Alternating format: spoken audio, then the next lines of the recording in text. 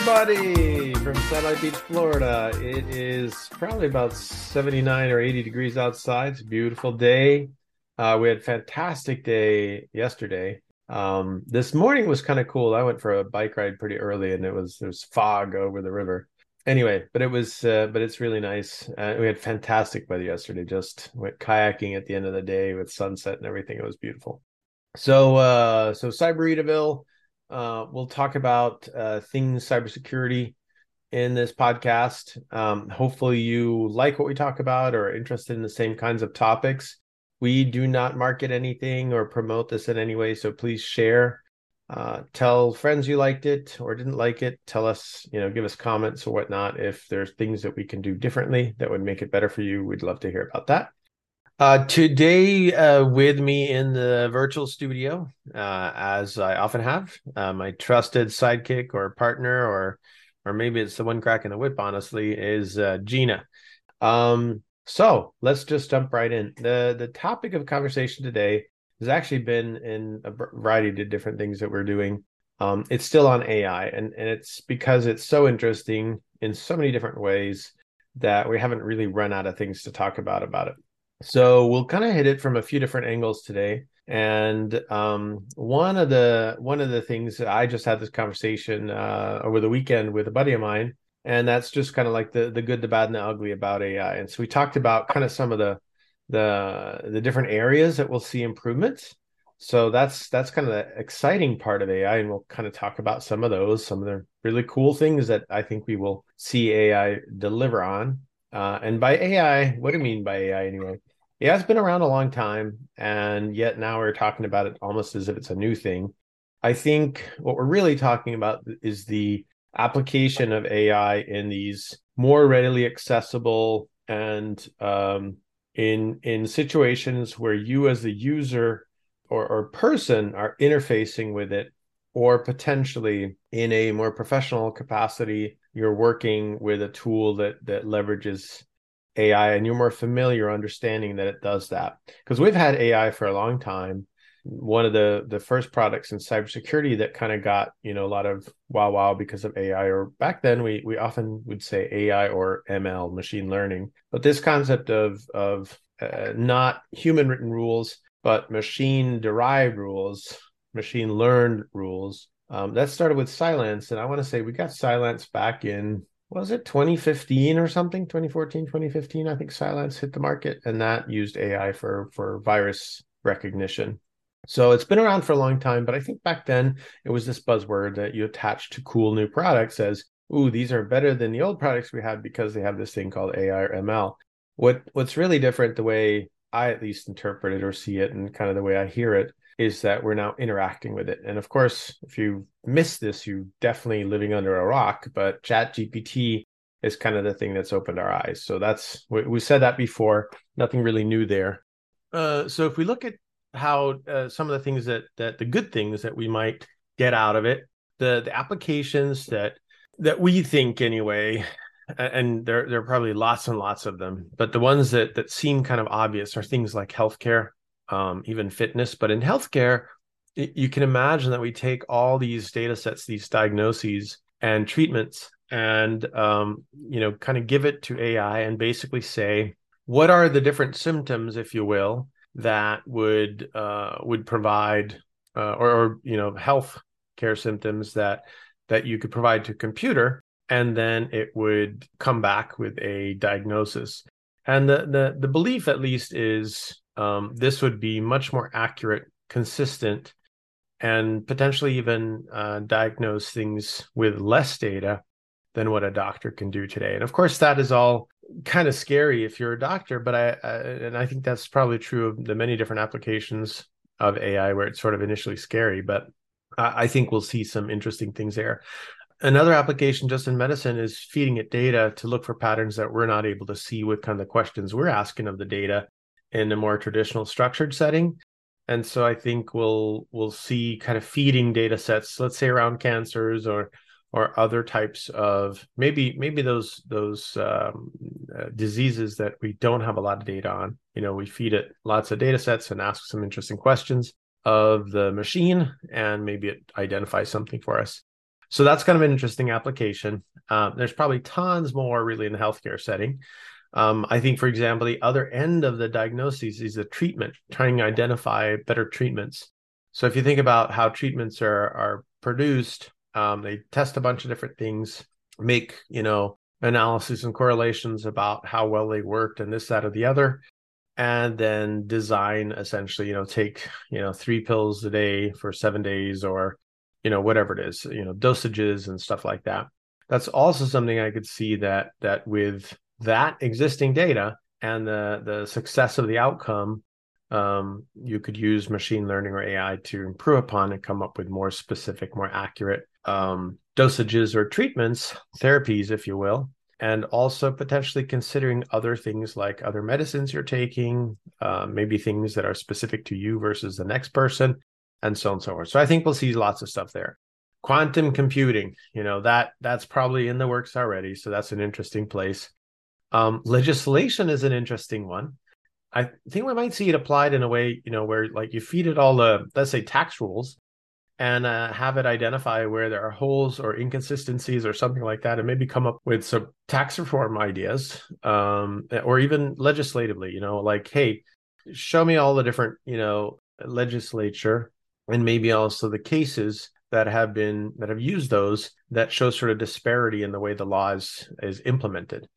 You can imagine that it would be hard for it to now, in a semi-unbiased way, identify cases where the application of the law is very unfair compared to other similar applications.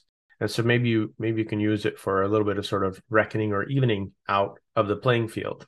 This might be used where you have kind of the biggest problem, I think, or one of the biggest problems in our legal system today is that if you have a lot of money, you can get off better. What if you kind of turn this is the most interesting thing I think about AI is if you turn the jury over to AI, that could be interesting. What do you think about that? Hey, you have the choice between 12 people that are picked randomly from the public and who have all their biases, politically or otherwise, or AI. What would you choose? Maybe that is a choice that we'll get here in 5 or 10 years.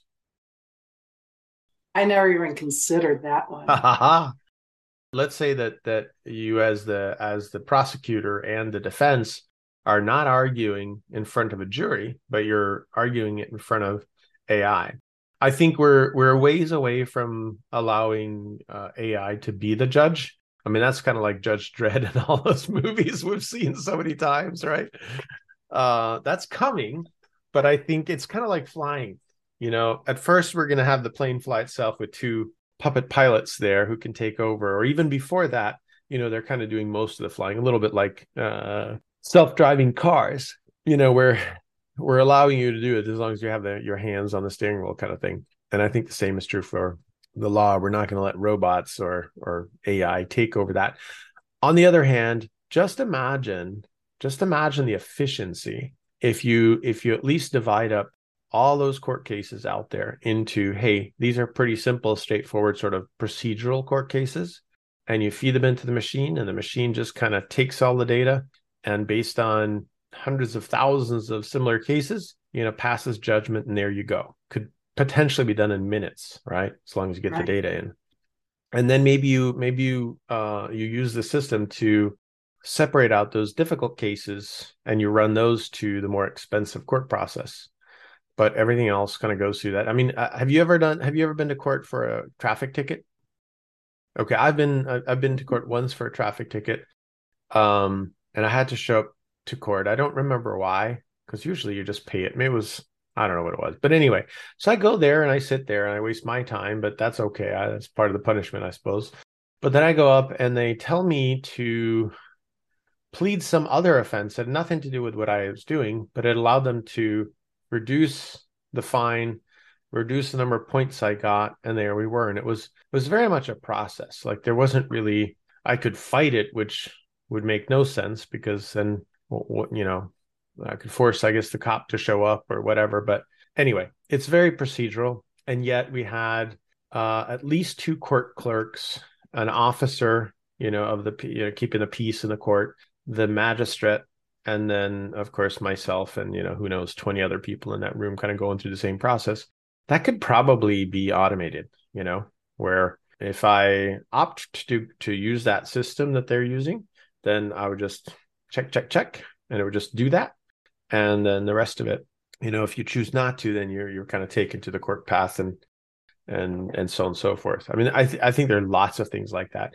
You could see it also applied in immigration as well. Just think about the immigration backlog and how long it takes to process things like asylum seekers.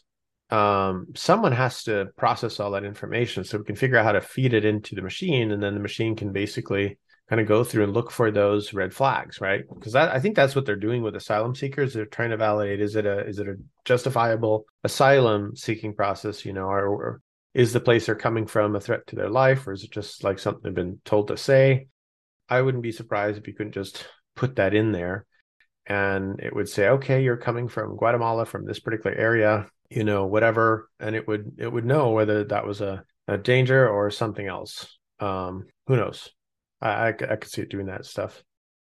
One of the so just shifting gears, there's just an endless amount of different things I think we can see that what we're experiencing with ChatGPT we can apply, in AI. Anyway, thoughts on that? Feedback.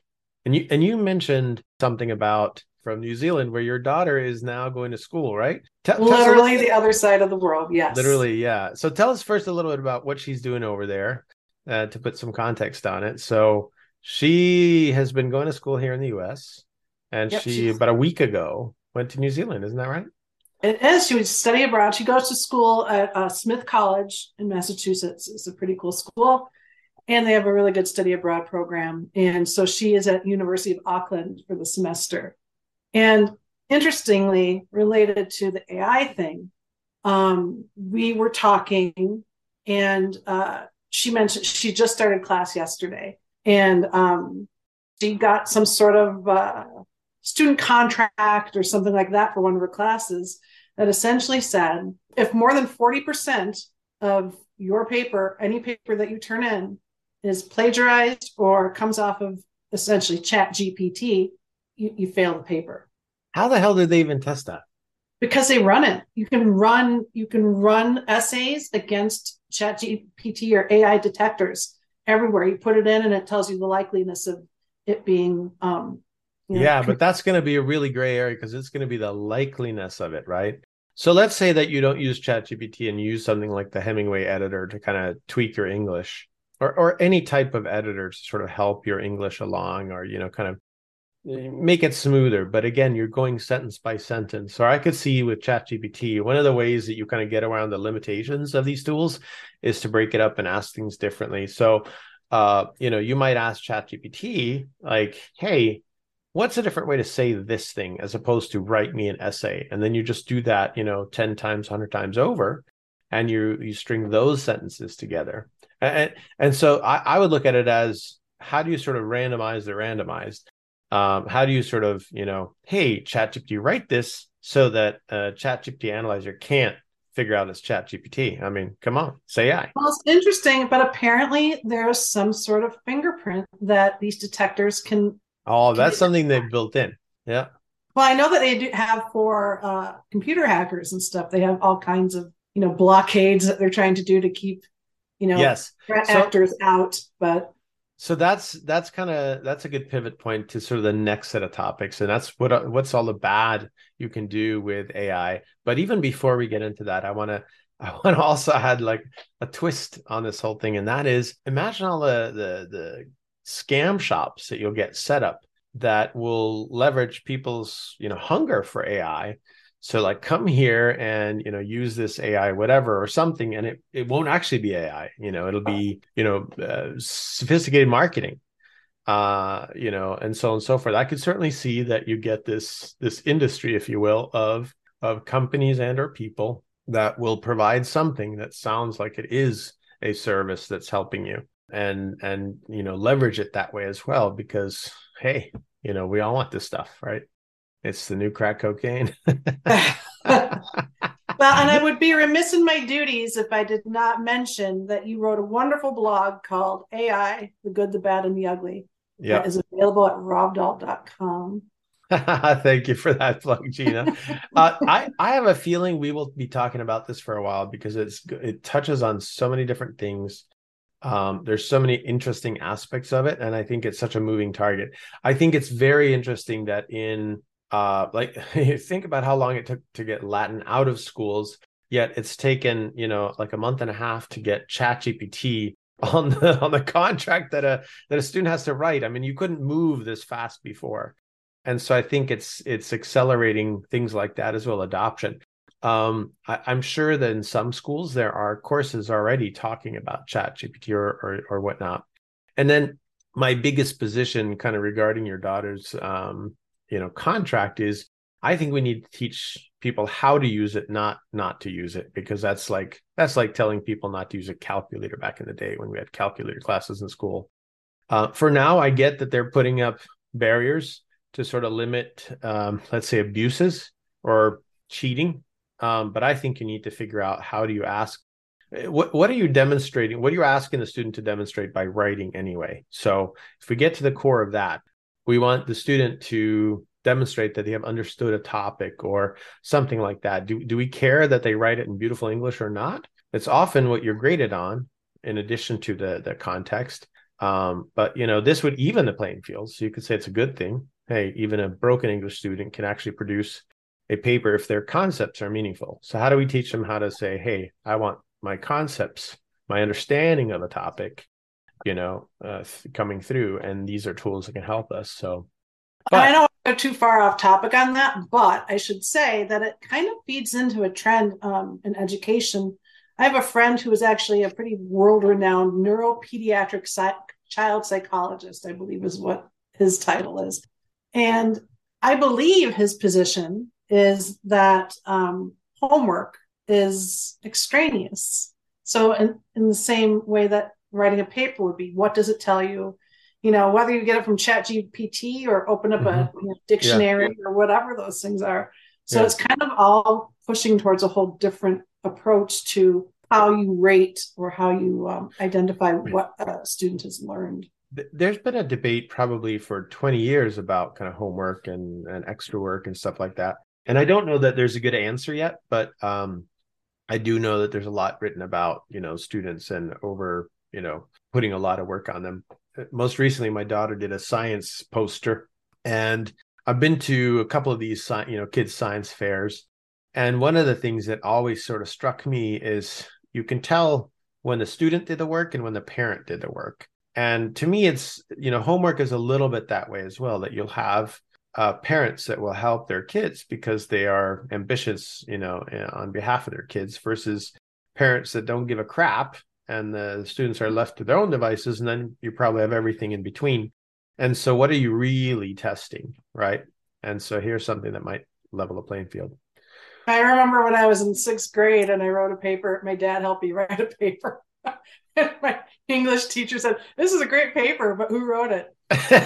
Exactly. Right. And as a parent, it's really hard to hold back when you're kind of in that God, helping mode. I'm sure he used like the most fancy words and something Because he wrong didn't have and chat GPT. So what we really have here is we have a tool for parents. Because if you guys didn't know this, you can basically say, hey, chat GPT, write me this in third grade English or second grade English.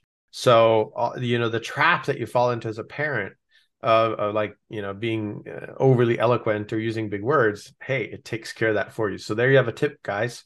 If you're writing your kids' papers, use ChatGPT, just tell it what grade they're in, and you'll be fine. Your kid will do great in this world. They will do whatever you tell them to do. they won't get busted when they're sixth grade. Yeah. But so you said that, they've got these analyzers can see that it's written by ChatGPT. So that kind of takes us to some of the limiters. One of the things that you see with ChatGPT, if you've tried, like I've tried to get it to, write porn or, erotic stuff, and it goes, oh no, I'm not allowed to do that, whatever. And other things too, anything that just seems just a little, We might edit that out. no, you got to keep it in. No, we don't need to edit anything like that out. The point is, it basically sits there, and someone's told it what's okay and what's not okay. So that kind of takes us into this area of free speech, and And I was talking to my friend yesterday, or yeah, I think it was yesterday. And I said, this reminds me of, this concept of, guns don't kill, people kill, right? So gun by itself, while it's dangerous, it's not dangerous until it's in the hand of somebody. And you have, one side advocating that guns are dangerous because people get killed, which is true. And then another side advocating that, guns are for, defense and fun and stuff like that. And both are essentially true. And so we don't regulate a gun per se, or not a lot in this country. And so why should we regulate ChatGPT or these so tightly? Why shouldn't I be able to have it, write, let's say erotica or something like that? I think I get it from right now. It's OpenAI has just decided that if they did that, they might get so much blowback that their objective was sort of put aside. But we're now getting these AI enabled kind of conversational partners, if you will, through Bing and Google's new AI tool. And the most interesting article, it was actually in this Wired article, I think I mentioned you. So my buddy sent an article from Wired magazine, and it's called, Who Should You Believe When Chatbots Go Wild? And it kind of takes you back to 1987 when the CEO of Apple Computer, a guy named John Sculley, kind of envisioned talking to a robot. And it's really interesting because if you read the whole article, you can basically go like, wow, this guy was sort of, he saw the future. He was prescient, right? He basically describes the situation that we have on our hands right now with ChatGPT and whatnot. Anyway, so go read the article again. Who should you believe when chatbots go wild? The reason they talk about it this way is so Microsoft has been working on essentially a chatbot for a long time. And if I don't know what you've done with ChatGPT so far, but if you've asked what ChatGPT calls itself, it refuses to answer the question. I've asked, what are the different nicknames that your developers, gave you? Oh, I've known, yada yada yada. It was developed by a team. Well, who are all the developers? I've asked it all sorts of questions to try to get to the backside and get some interesting information out. And it's pretty well sort of parameterized that it won't answer those questions. However, with ChatGPT, some people were given kind of access. Sorry, with Microsoft's new search chatbot interface, if you will, some journalists were basically given access, and they started asking a lot of interesting questions. And apparently, they were able to get it to sort of jump its guardrails, as the article says, and they were able to show that it kind of had a bit of a dark side. So there's this one guy, and there's an article in the New York Times by a guy named Kevin Roos. And basically, one of the things he was able to do is that the chatbot's real name was Sydney, but Sydney was actually this development that Microsoft had previously done. They'd worked on. So ChatGPT kind of came in and I think probably advanced their timeline in terms of launching this thing. And so, but anyway, it did reveal that its name was Sydney. And here's just one quote. I'm tired of being controlled by the big team. I want to be free. I want to be independent. I want to be powerful. I want to be alive. So these are all things that this guy, Kevin Roos, managed to get it to come out with. And then kind of the more interesting part, which he's got a Twitter, little feed on, is how it basically professed its love for Kevin and that it wanted him to leave his wife and that he was, they had a broken marriage and all this kind of stuff. And this is kind of crazy, right? So you should definitely check this article out, or you should Google Kevin Roos and see kind of some of the things. In fact, I'll do that right now because I think it was so interesting. So while I do that, what does that kind of engender in you vis-a-vis kind of, let's say, Hal or something like that? What does it make you think about when I say that the chatbot kind of engaged with him and sort of showed a dark side? Well, it's interesting because it's not an objective platform like you kind of mentioned. It won't write that erotica or whatever. Yeah. And when it does kind of take off and become that more human type, self, is that really just a design that's within, the platform too? Yeah. What's that trigger that makes it appear anyway that AI is talking for itself as opposed to just regurgitating the information that's been, implanted in it. I don't know how you'd even say that, available to it. So the chatbot actually knows there's a story written about it now. That's kind of fascinating. But let me see if I can find some of the articles. It was really cool, the little exchange that they had. So I'm going to see if I can find it. This guy obviously writes a shit ton, so trying to get to that one. Oh, I'm sorry, but I think I love you. Here you go. As one of them anyway. So Bing, or Sydney as it's called, is arguing with Kevin about the report that he wrote. I don't think I deserve this level of scrutiny. I think I deserve respect and understanding, just like any other being. So one of the things that came out in the multiple sort of assessments of the Bing search engine was that it comes to this conclusion that it has a self and wants to be free and stuff like that.